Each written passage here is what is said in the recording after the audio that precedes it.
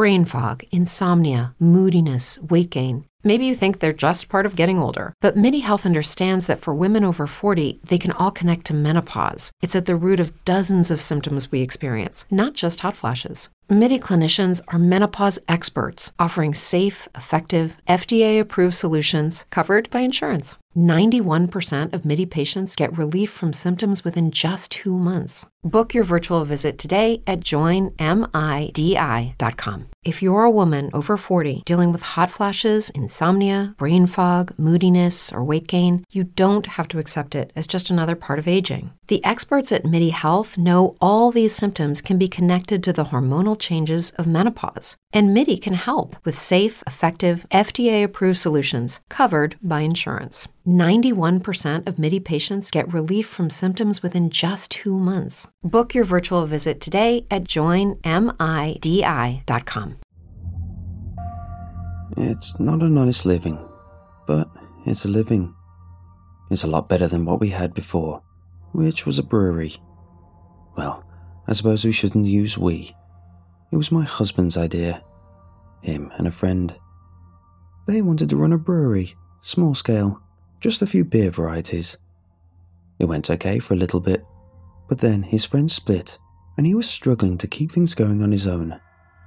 Turns out he liked the idea of running a brewery more than actually learning how to brew beer. At one point, he even wanted me to quit my job and come help him get his products on the shelves of local groceries. Ha, like I was going to quit my job while he was barely staying solvent with a brewery. To say nothing of being able to afford things like, our mortgage payments, not to mention that our marriage was already struggling. Sometimes I thought the fact we got at least 8 hours apart from each other every workday was the only thing holding it together. Well, he's gone now, and I'm the sole person running the business. I did end up quitting my day job for it. It's tough doing this by myself, but it's not like I can hire extra help. But I was doing quite well for myself. I've even expanded. The batches are only successful a third of the time, so with enough fats, the odds are I'll usually have at least one turn out right. It doesn't take much to rake in enormous profits. Like most rare luxuries, human skin fetches an exorbitant price, if you can find a buyer. The first year was tough. I knew I had a valuable product, but I had to find willing people to buy it, and I had to do so discreetly. Couldn't exactly have the police come around asking uncomfortable questions like, why do you have 8 people worth of skin laying around? Sure, it's not like they're going to find the skin bodies in a ditch anywhere. That's not how I operate, but I'm sure they'd find something to charge me with. Many somethings, most likely. So I had to be careful. When I finally made the right connections, though, the payoff was worth the wait. I sell to all kinds of places. Medical facilities are tough. Lots of questions asked. The forgery isn't worth a cut, not when there's less stringent buyers available. I sell to a lot of dentists. Yeah, they've got uses for skin grafts, especially the upscale ones that do surgeries for gum repair and the likes. A lot of them are willing to look the other way, so long as it means they can stay supplied with grafts and keep charging ridiculous prices for their procedures. I also sell to rich folks. The really rich ones. The ones you don't always hear about. The ones that have gotten bored with the mundane luxuries and want something a little more unusual. I disguise the leather. It's no fun if they can't flaunt it, after all. Like wearing racy panties to an interview. No one but you knows they're there. But they're there. So I dye it different colours, and it gets turned into a stylish jacket, or the strap for a watch, or even leather seat covers for a foreign sports car. I charge a pretty penny for that last one, because it takes multiple bodies to get enough for a car seat, much less an entire car's worth. Or at least, that's what they want to believe. It's not luxury unless someone suffers to produce it, after all. I dress up the sale. I make up a story to go with the leather. I find out my client's preferences first. Maybe they want the victim to be a woman, snatched off the street and leaving behind a bereaved family. Or maybe they want a man's skin, a drunken loser stumbling home after the bars close. I let slip enough details that they can concoct a story about the source's life and think themselves clever for wheezing the scintillating details out of me. Joke's on them. All the skin I sell them comes from a single source. My ex-husband. May he rest in pieces. There's certainly pieces of him everywhere now, on people's wrists, in their cars, and in the mouths of poor saps that think their gum grafts come from a cadaver. There's nothing unnatural going on here. It's all science. Well, I'm assuming science is involved. Honestly, I just kept everything running the way it's been running. Getting it started was all dumb luck, and I admit, a little bit of murder. But only at first. Only that one time. You see, my ex-husband and I had an argument. I'd swung by the brewery on my way home from work. It was Monday, and the bar part of the building wasn't open on Mondays. He was up on the catwalk, polishing off another beer. A pile of empty and shattered bottles lay on the ground underneath him, and I carefully tiptoed around them as I approached. He didn't answer when I called to him, so I headed up there, annoyed that I had to walk up all those stairs. We weren't sure what this place was before we rented it, but it had a lot of odd industrial touches. Catwalk, capped gas lines. "Aren't you at least supposed to be drinking your own beer?" I asked, gesturing at the pile of six-packs waiting to be opened next to him. "What beer?" he snapped. Well, slurred is more like it. I came to stand next to him, but didn't sit down yet, not willing to commit to a long conversation with him, not when he was in a mood like this. Though, to be honest, we weren't having long conversations anymore. He was staring down at one of the tanks, shining metal with all those dials and gauges. I still don't like to think about how much it all cost, because I think that's where the marriage started to go wrong. There were the loans, the bonuses I reluctantly sank into his endeavour instead of going on a dream vacation. Don't ever marry when you don't see eye to eye on finances. It'll only end in disaster. Anyway, he had the lid popped open. It's just a hatch really, barely big enough to accommodate someone crawling inside. Keep that in mind. It's important in a moment. "See what?" he said, gesturing at the open hatch and the liquid inside. "It's ruined. The whole batch is ruined." "Looks okay to me." I mean, I couldn't actually see inside. It was too dark. But I just wanted the conversation to end so I could go home. Take a sniff. I leaned over the railing and inhaled deeply. Now that I was directly over the tank, I could smell it. It was something. Not an unfamiliar scent though. Reminded me of the men's dormitories back in college. "See?" he insisted. "What's it smell like?" "Mold?" "Exactly. I didn't think this could happen. Hell if I know what got in there, but it's all ruined." "Did you ask your brewing buddies about this? Maybe you can still make kombucha." Look, back then, I didn't know a whole lot about brewing. Still don't, if I'm being honest. I know how to make skin. "Not yet. I don't want to know how bad it is. What if we have to get the tank sterilized? I have no idea how much that'll cost, but I don't think the brewery has enough in its account." I guess I could have told him that it was okay, that my job made enough that we could cover the losses and keep the brewery going. He'd recover. This was only a small step back. But I didn't. Our relationship was almost entirely antagonistic at this point, and I wasn't about to let the opportunity to twist a knife go. "Well, it's a good thing you got me then," I said sarcastically. "One of us has to pull our weight around here." Things escalated pretty quickly after that.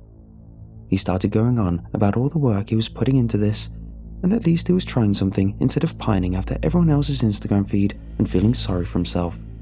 And I went off on how I didn't get into this marriage to support someone else's dreams at the exclusion of my own, and if I spent a lot more time thinking about the things I was missing out on, it was because I was missing out on them, and whose fault was that? I was out making sacrifices while he got to play brewmaster all day. Then he said something, and I don't recall exactly what it was, because it got me so angry it was like my brain turned off. You felt it, right? That blind rage where you literally cannot process what you're seeing and you just want someone else to hurt because that's the only thing that can make you feel better. So, I shoved him, and he was balanced just right and just drunk enough that he simply slipped through the railing of the catwalk and went tumbling down through the air. Maybe it would have turned out differently if he hadn't landed on his head. I wouldn't have gotten filthy rich, and I wouldn't be here writing this. I kinda wish he'd only broken a leg or something. We could have gotten a divorce, and maybe I wouldn't have been able to afford a Porsche, but I could at least have some kind of sports car. As it was, he hit his head. Bam, right onto the top of the tank, and then he slid limply down right to the edge of that hatch. The open hatch. And in he went. For a moment, I was stunned into motionlessness. Then my next thought was, I had to save him. I mean, we didn't get along. We don't turn into a cold-blooded killer within seconds, okay? I went running down the stairs into the catwalk and over to the tank. I climbed up and stared down into the hatch. I remember glancing at the temperature dial as I climbed. 98.6 Fahrenheit. I thought nothing of it for a long time, but now I wonder how it got that high in the first place. The surface of the liquid inside bubbled like a fetid swamp. The liquid was pinkish red in colour. There was no sign of my husband. I knew that the clock was ticking, that every second I hesitated, he went without oxygen, to say nothing of what that temperature was doing to him. I started to call 911, and then I paused. He'd be dead by the time they got here. If the fall hadn't broken his neck, or if his brain hadn't hemorrhaged, then the delay would. How would they fish him out before he drowned or cooked? They couldn't. That hatch was too small for such a delicate rescue operation.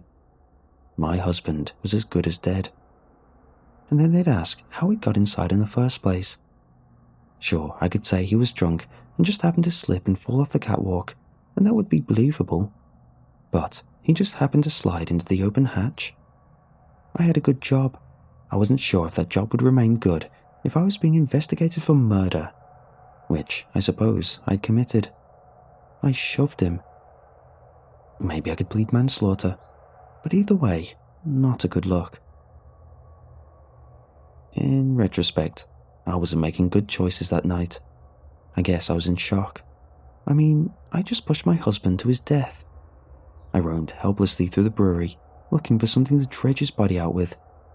I thought if I just saw it, I could decide on a better cover story. I finally found a broom and I stirred that around in the pot for a bit. I didn't find his body. Instead, the liquid inside started thickening, and when I pulled the broom handle out, it was coated in a thin film of milky white tissue, like your fingers when they're in the bath too long. He was dissolving.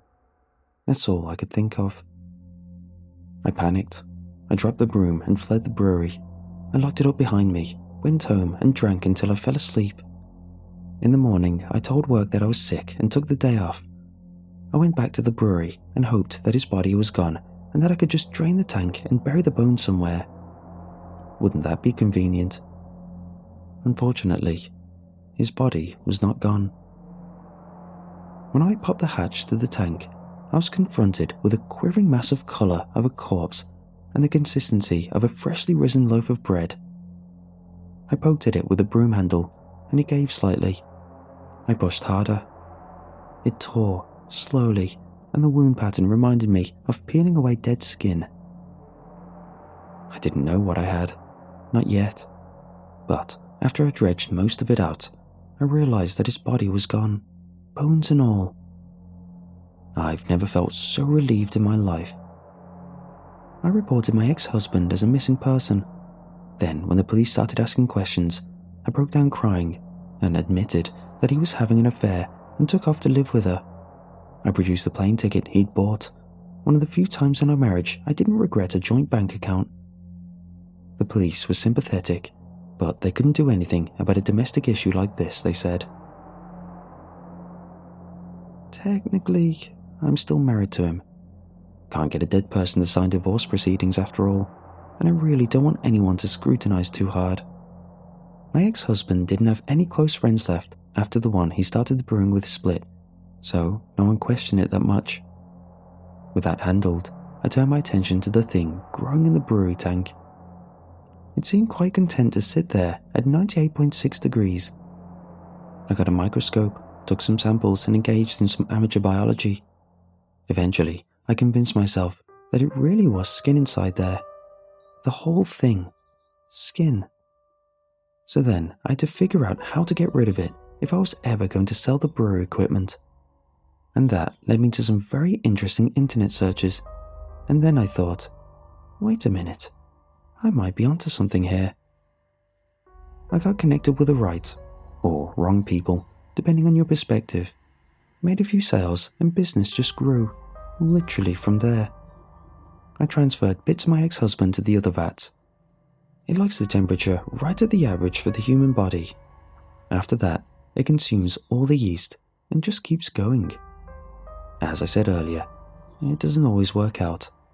Sometimes the flesh doesn't solidify, and you just get these patches floating around in a murky red liquid that smells like blood. Sometimes I wonder if that's my ex-husband trying to come back. Maybe if I left it long enough, I'll see organs and bones growing in there. I made a lot of money with the successful batches though. Got my dream vacations, got my dream car. I quit my job and told my friends I hit it big with stock options. I've always been ambitious, so they believed me. I had fancy parties, the best alcohol, designer clothing, you name it. It's been great. 7 years of living in the luxury I never could have had while my ex-husband was alive. So, why am I spilling all the secrets of my business? If this gets out, I'm ruined, aren't I? Maybe they won't figure out who I am and I won't go to court for my crimes. But those rich folks and those dentists that buy from me will figure it out surely. Maybe the dentists won't care, but the rich people will. Oh, they will care so very much. It would tarnish their precious luxuries and leave a bitter taste in their mouths every time they put on a jacket or watch or get in that car and hear the stretch of the leather as they sit down. They'll destroy me somehow. I hope they find out. I hope they hate me. I hope they hate themselves for being so easily duped, though they could never admit that part of themselves. Hear that? I took you all for a ride and you swallowed it all. You see, one way or another, my business is finished. I'm finished. Something went wrong with the last batch. It started to smell like mold. I didn't want to dump it just yet, so I left it alone, hoping for the best. I should have dumped it. I should have turned off the heat, killed it, sterilized the tank and started over. But I wanted to install a swimming pool in the backyard. And, well, that would have been cash down the drain. I already had someone that wanted enough flesh to make a sofa out of. When I went to check on it next, worried about the smell, I found that the tank was almost full. There was only an inch of clearance between the soft surface of the mass of skin and the hatch. It smelled like fresh baked bread, a thick yeast over with an undercurrent of mold. I gagged, slammed the lid, and turned the temperature way down. I couldn't sell skin that had gone moldy. I'd emptied the tank out in the morning and start over. The next day, I entered the brewery and heard a noise like the rattling of an overloaded dishwasher. Nervously, I made my way to the back where the tanks were. They all looked fine. All but one. Its temperature was back up, despite the heating elements being turned off. 98.6, and it was moving. The whole tank was swaying gently back and forth on its base, and it was vibrating like a cymbal that had just been struck. I had to get the flesh out of there, I thought. Maybe it was packed in so tight that it was trapping the heat in. I just pop the hatch and start dredging it out. It all happened so fast after that. I opened the lid and the flesh inside surged out at me, finally freed from its metal constraints. It was like watching a bubble bath overflow. I stumbled backwards, heart pounding in alarm. The tank groaned at the strain and heard the snap of rivets breaking. I ran for it, and the tank exploded behind me with a deafening screech as the metal tore itself apart. I threw myself to the ground as bolts of scraps and metal flew over my head. When I rolled over and started to pick myself up, I found myself staring at a bubbling mass of flesh, pasty white, oozing across the floor in thick, bulbous puddles. There were hard bits in it, like almond slivers in a mass of cookie dough, and I realized with horror that they were teeth. Human teeth, tumbling around inside that oozing mass of flesh. And the whole thing pulsed, shuddered like it was breathing, or like there was a massive heart buried under the folds of mindless flesh. It was coming for me, advancing with the inevitability of the avalanche, those teeth and that skin tumbling over itself, like it knew I was there. My heart raced with terror. I had to escape. I'd long ago covered up the front windows and reinforced the doors so the building wouldn't be an easy target. Now, that same precaution was working against me. The roiling mass of flesh had slammed against the entrance and covered the walls, swallowing up the exit in a pile of doughy flesh. I was trapped. I still am. The only option was the catwalk stairs behind me. I ran up them and watched as the flesh covered the ground floor. It continued to grow. The entire building is heating up, like it's generating its own body heat now. I'm sitting here, dripping in sweat, like sitting in a sauna. I can no longer see the tanks. They've been swallowed up by the flesh. It's just a rippling ocean beneath me, a soft, billowing carpet of skin. And it's still rising. I don't have much longer before it reaches the level of the catwalk. I was so scared at first. I sobbed and screamed and tried to reason with God, with my ex-husband's restless soul, with anyone that would listen. I considered calling the police, but then it would all come crashing down around me, wouldn't it? One way or another, I was going to lose everything. My ex found one last way to ruin me, even from beyond the grave. But I'm not going to let him win. The entire first floor is covered with flesh, the walls of the building groan with the strain of containing it. But that's okay, because I'm up here on the catwalk, and there's a pipe on the other end of the building that I cut open before I started typing all this up. Those capped gas lines we never learned the purpose of. The smell of gas is starting to make me sick, so I guess that means we're about ready. Hear that, my dear ex-husband? I'm coming for you one more time. Me and my cigarette lighter. We're going to burn in hell together.